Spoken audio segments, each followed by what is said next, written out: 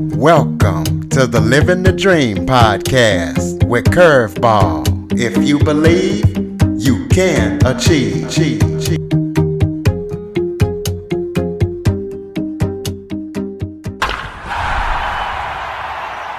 Welcome to the Living the Dream with Curveball podcast, a show where I interview guests that teach, motivate, and inspire.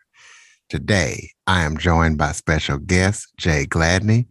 Jay is the founder of G5Financial.com. Jay specializes in helping challenged credit Americans obtain and qualify for low-interest mortgages in 120 days or less.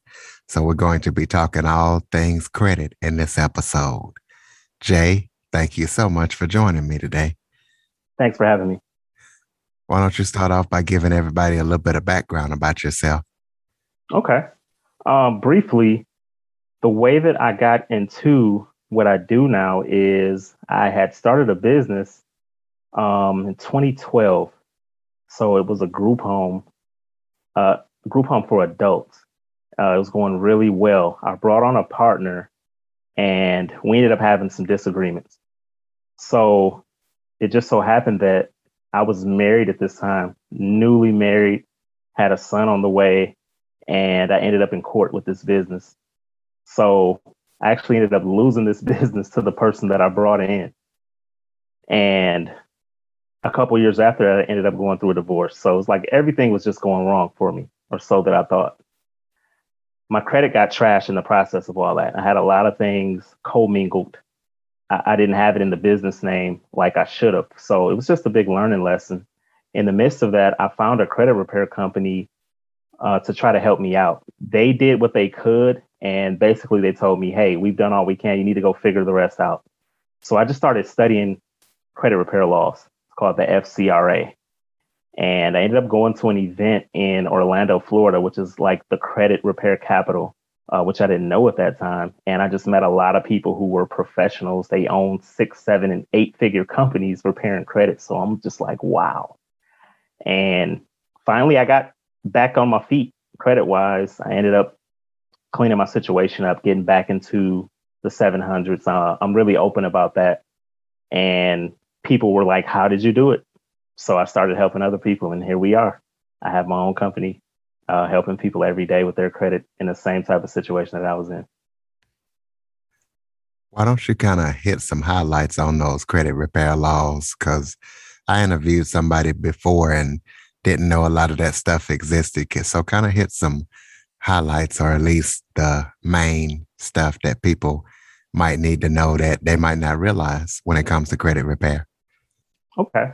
Well, one thing you should know is that two things that people probably don't know is that everything on your report, there are over 300 data points that data furnishers have to adhere to. There are laws around how everything is reported.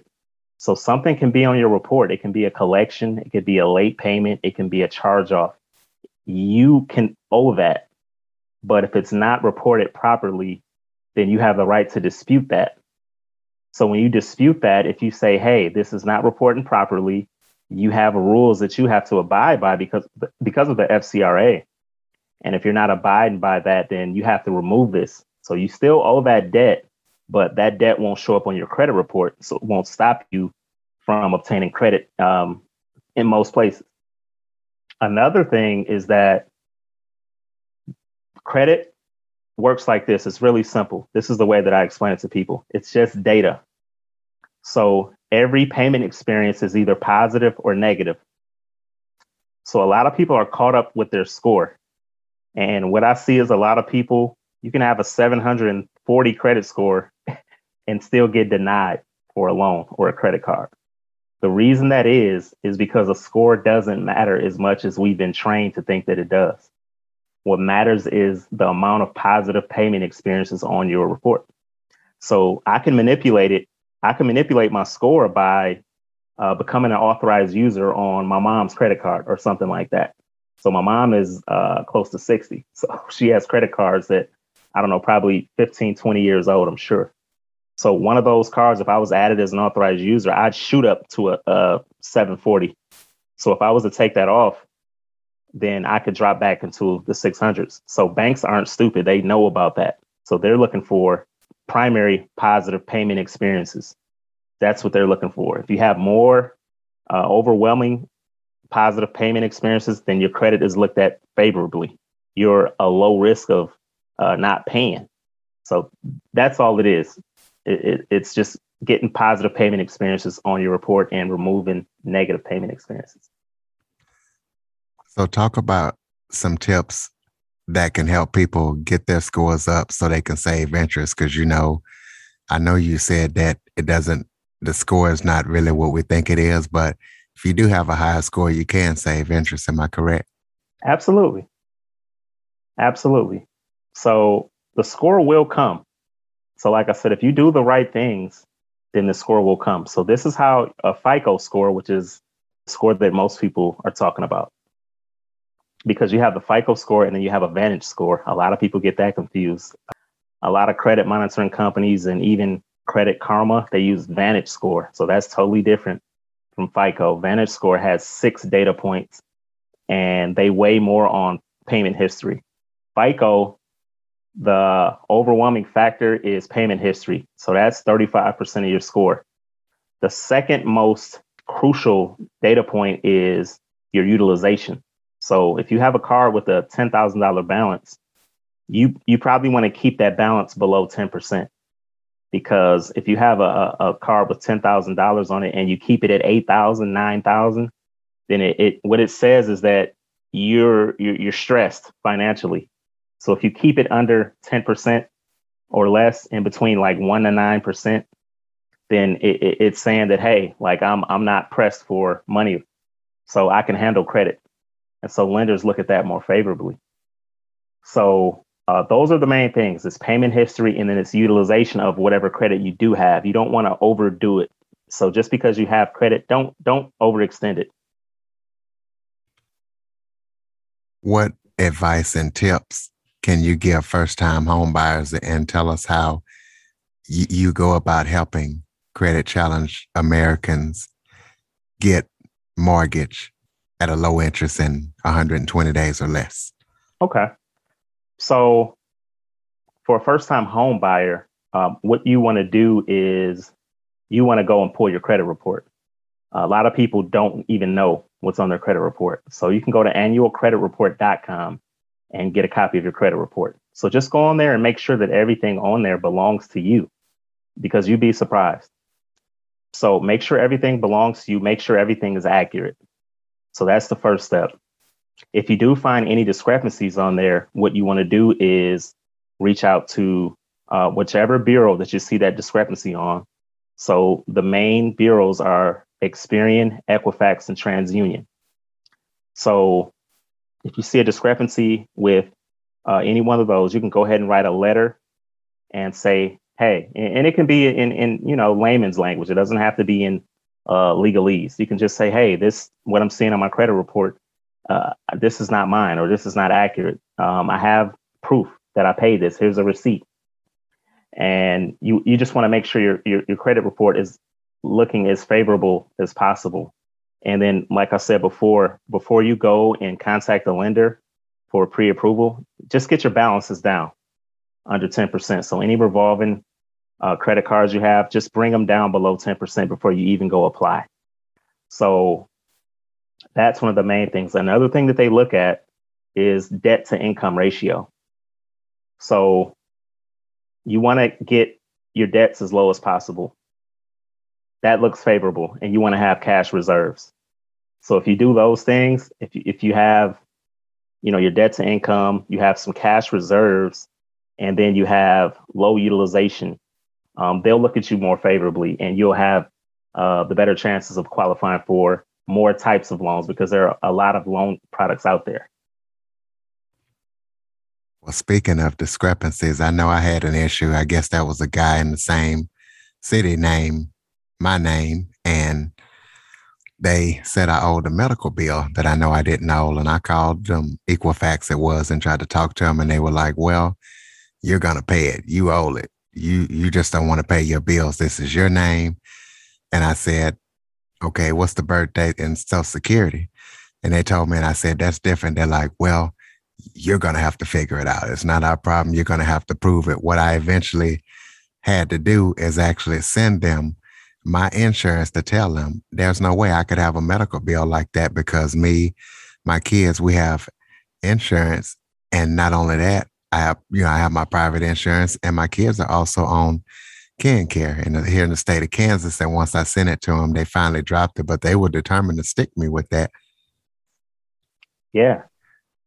So it's not in the credit bureau's best interest to make sure everything's accurate. So everybody's out for themselves. That they're not looking to make sure that your file is correct. So it's up to us. So like I said, I encourage everybody to just pull your credit report and know what's on there. Because things like that happen, what happened to you, and I'm sorry that happened to you, but that's more common than it should be. Where you talk about how you could help credit challenged Americans get a low interest mortgage. Tell us about how you do that, because it's one thing to have good credit and get a low interest, but it's another thing to be credit challenged and get a low interest in 120 days or less. Okay. Well, my process is I've been doing this for about 4 years, going on 5 years. So I pretty much know what to look for. I know what lenders are looking for. So if someone comes to me and they have a certain type of credit situation that's not too bad, I'll go ahead and challenge any negatives they have. And then I instruct them on which credit products to go ahead and get and start making positive payments. So there are a few credit products that I recommend to establish positive payment history. So I'll recommend some of those to the client, whichever one they need. And then, like I said, I challenge whatever negatives they have. So for most people coming in, if their situation is not too bad, I can do that within 4 months. If somebody's situation is it's dire, then I won't make that claim to them. I'll let them know, hey, your situation is very unique. And it's going to take longer than 120 days. But most people, I can get them in and out in 120 days or less. Most within 100 days, actually. So it's about challenging the negatives and then recommending any products that they can establish some positive payments with. Well, you and I both know that they don't really teach money correctly in school or with kids growing up. So can you give parents like myself advice and tips on what we should be teaching our kids about money that's not being taught?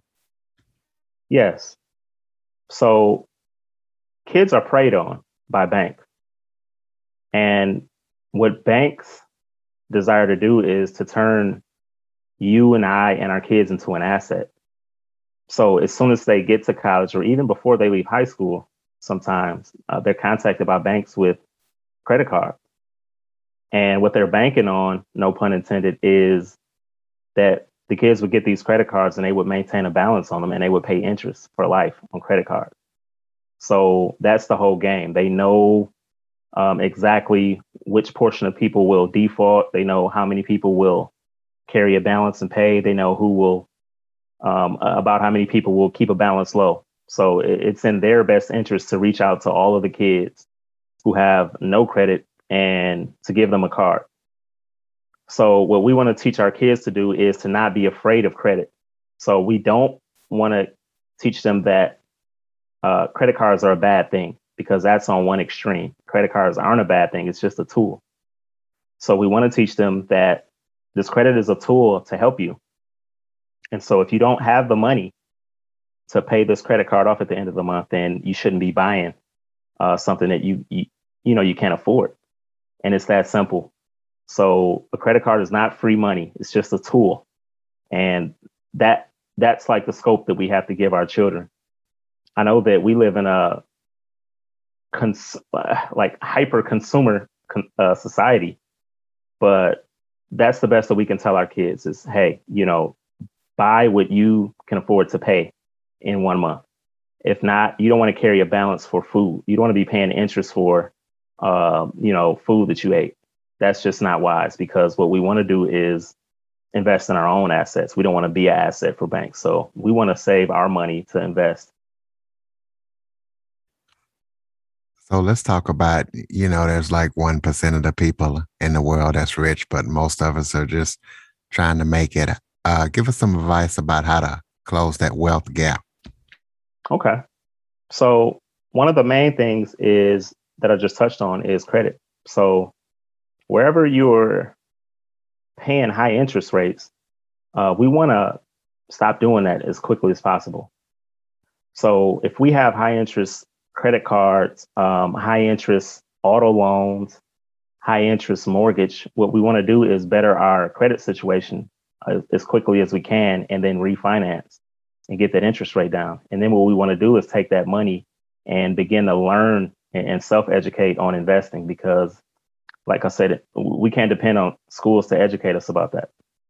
So you got good index funds, but there are also a lot of other investment opportunities, and I don't recommend any because I've been crucified over one cryptocurrency back in May. So I don't recommend anything anymore. But that's the main thing, is that we should stop paying out so much in interest, and we should take that money and be able to funnel it into investments of our own.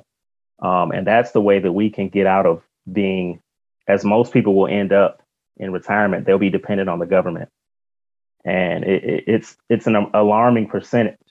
So we want to put ourselves in a position to where we can live off of money that we've invested wisely. And the younger you get started, the better. Well, let's talk about business finance. Let's talk about the differences between personal and business finance, and give some great tips that you've been given for personal finance with business finance. Okay.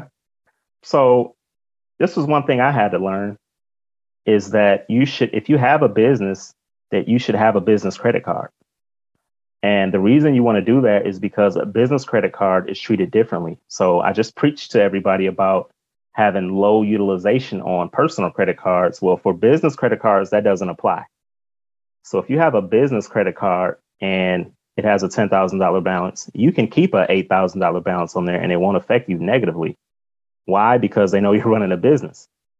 So a business is like a cheat code or a hack in America, because they're taxed favorably by the government. And then also, like I said, with the credit system, it's different. So you can carry high balances and you can take risks and not be penalized like with your personal credit. So that's the advantage of having business credit. So what's a good score you would say for personal credit, and what's a good score for business credit that a person needs to strive to have? Okay. So for personal credit, what you want to do is you'd want your score to be around 720 to 740. 850 is the highest it can go, but that's more like vanity. You don't really get a lower interest rate that it wouldn't even be meaningful. If you have a 720, 730, 740, that's pretty much prime. That's pretty much the best you're going to get. With business credit, your paydex score, you want to have it about an 80. So an 80 means that you make on-time payments all the time. 100 is the highest score for business credit score. That means you pay ahead of time. So that's what you should shoot for. Just say a 740 personal credit and an 80 with business credit. Talk about where you see the U.S. economy headed, especially after the pandemic, or going through all the stuff that we've been going through for the past 19 months. Okay. Well, I'm a Texas resident, so Texas is like its own country. So I'll exclude Texas from this, because Texas, I believe, has like the ninth largest economy. And it's just one state in one country. And it's like the ninth largest economy in the world, I believe. I don't know. Where I see the economy going in, let's say, the next 2 to 3 years is, with all the money that's been printed and the dollar being devalued, I have recommended certain investments to people to hedge against that. So historically, when a currency is deflated, it's like a ripple effect. So it leads to hyperinflation. And like I don't want to, I really don't want to recommend any investments, but I want everybody to just educate yourself on investments and look at the history of nations. And any nation that's taken its currency off of the gold standard, inflation always comes. So we've printed a lot of money, more than ever in this country, in the past year and a half, 19 months, like you said. So what's going to come and what has to come is inflation. And so what that means is that basically the dollar is trash. So I was taught to save money, but I just don't agree with that, because money is it's becoming worthless. So if you can take money or the dollar and convert that into other things, that would be the best thing to do right now. Because the people who aren't doing that are gonna be on one side of the wealth gap. And my goal is to close the wealth gap and to educate people on how to use credit and how to invest. But there are some people who, for whatever reason, won't do that. So they're going to be on one extreme of this wealth gap, and then there's going to be the people on the other extreme. So there's only going to be the haves and the have-nots eventually. That's what's going to happen in this country. That's what I believe firmly. So I understand that you don't want to make one specific investment recommendation, but can you give people who might not know about investments but wants to look into it, like Investment for Dummies, can you give at least some websites or some resources where they can start checking into investments and making their own decisions? Sure. One book that I can recommend is Poor Charlie's Almanac, and that's by Charlie Munger. And that's like Warren Buffett's protege. So that's what I'll recommend to everybody, Poor Charlie's Almanac. As far as investing, I would say it's not a particular website, maybe Kiplinger's, but I would just watch the market. Just take a couple minutes every day and just watch the market and watch the trends. Watch it. There's actually a correlation between the pandemic and Bitcoin. There's been a correlation with the pandemic and Bitcoin and how it's been going up and down. So that's a good thing to look at. Gold and silver. It's really interesting how they've been moving. So study that. And I just always recommend that people study history, because the same thing is it's cyclical. The markets are cyclical. So the same thing is just happening over and over. If you were around in 2008, you saw what happened with real estate. There was a drop. People thought the market would never return, and then it came back. So a lot of things are repeating again. And in times like this, when a lot of people are fearful, it's really a good time to buy. So that's what I recommend to everybody, is just to educate yourself enough. Like I said, Poor Charlie's Almanac is a great book to start with, because they're like, as far as investors go, they're some of the best. Charlie Munger and Warren Buffett.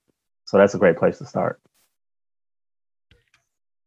So tell us about G5financial.com. Tell us what a person can expect when they use your service, and is your service local or just is it nationwide as well?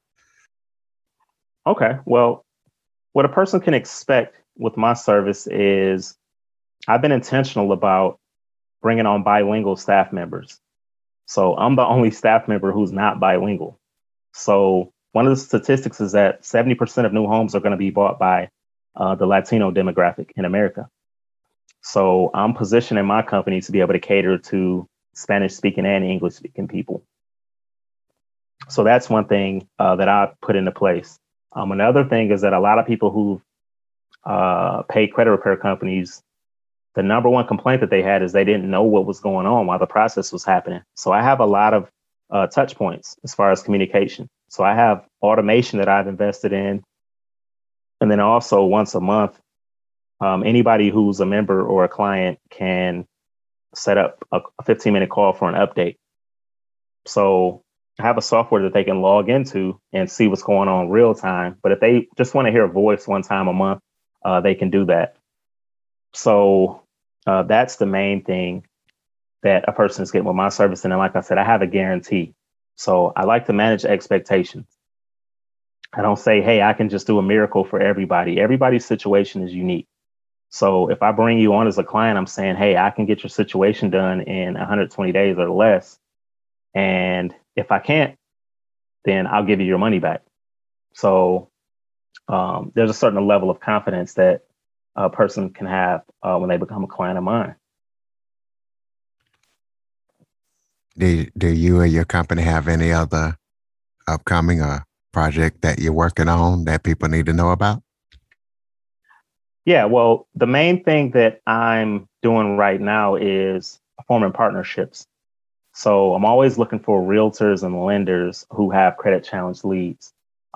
So I reach out to about 100 people every day by email or phone. And I'm working with some of the top realtors in America right now. Another thing that I'm doing is one major factor with the wealth gap in this country is the incarceration rate. So I believe there are over 1.5 million people who are incarcerated in America. So I reach out to reentry programs, and I'm looking to help people who are being reinserted into society that have credit issues. So I donate my services when I can to people who are coming back into the community, because I know how important credit is for a person who is out here and has been established, and life happens to us. So for somebody coming out of prison and may have credit issues and employment issues and housing issues, that can be overwhelming. So that's one thing I'm intentional about, is just partnering with reentry programs and just helping people to stop the recidivism rate, give people a fair shot at making it. Go ahead and throw out your website, your social media contact links, so how people can connect with you, and is your service nationwide so anybody can contact you? Okay. Yeah. So my service is nationwide. The only states I don't handle is Georgia and Idaho. So there's certain laws in each state, and those two states prohibit me from coming in. Georgia, you can only do credit repair if you're a not-for-profit, or if I believe you have to be a realtor and or a broker, and I'm not either. So my site is g5financial.com. It's the letter G, the number 5, financial.com. And you can find me on Instagram. I'm Credit Cowboy. So I'm stationed in Texas, the great state of Texas, but I do help clients all over Florida, New York, Wisconsin, Illinois, Phoenix. I work with lenders, California, Vegas. So I work with people all over, anywhere the credit system, even Puerto Rico. So like I said, the only states I don't deal with is Georgia and Idaho. But yeah, you can find me, Credit Cowboy, on Instagram, and g5financial.com is the website. Well, give us your thoughts on bankruptcy. Okay. My personal opinion on bankruptcy. So I share my personal story with you, and I've had my back against the wall financially, and I didn't think about bankruptcy. So bankruptcy is, I just want people to look at it as a last resort, because credit can be repaired. So I'm thinking that people file for bankruptcy because they have debts that are they just got out of hand, and life happens. So one thing I've seen, though, is people filing for bankruptcy that shouldn't, and they have debts that aren't even really big enough. And I know everything is perspective, but a bankruptcy is not the end of the world if you have filed bankruptcy. So after 2 years, the effect of a bankruptcy on your credit, it goes down significantly.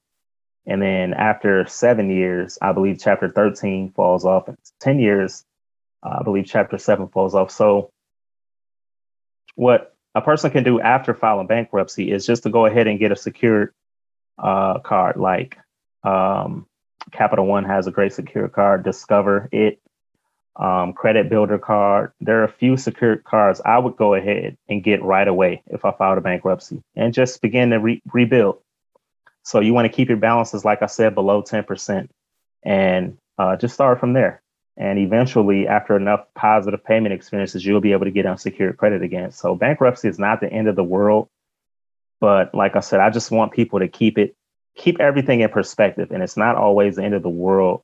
You know, when you have a debt that seems larger than life, or you have a situation, I would really just talk to some people before filing bankruptcy because, you know, it sticks around for so long. So that's my take on it. Got any final thoughts before we close it out? Yeah, I just want to encourage everybody to understand that credit is the most powerful tool available to adults in America. So we want to guard that. We want to guard that tool. And we want to make sure that we nurture it and take care of it because leverage is what can get us ahead. So most of us have families. I have a 7-year-old son.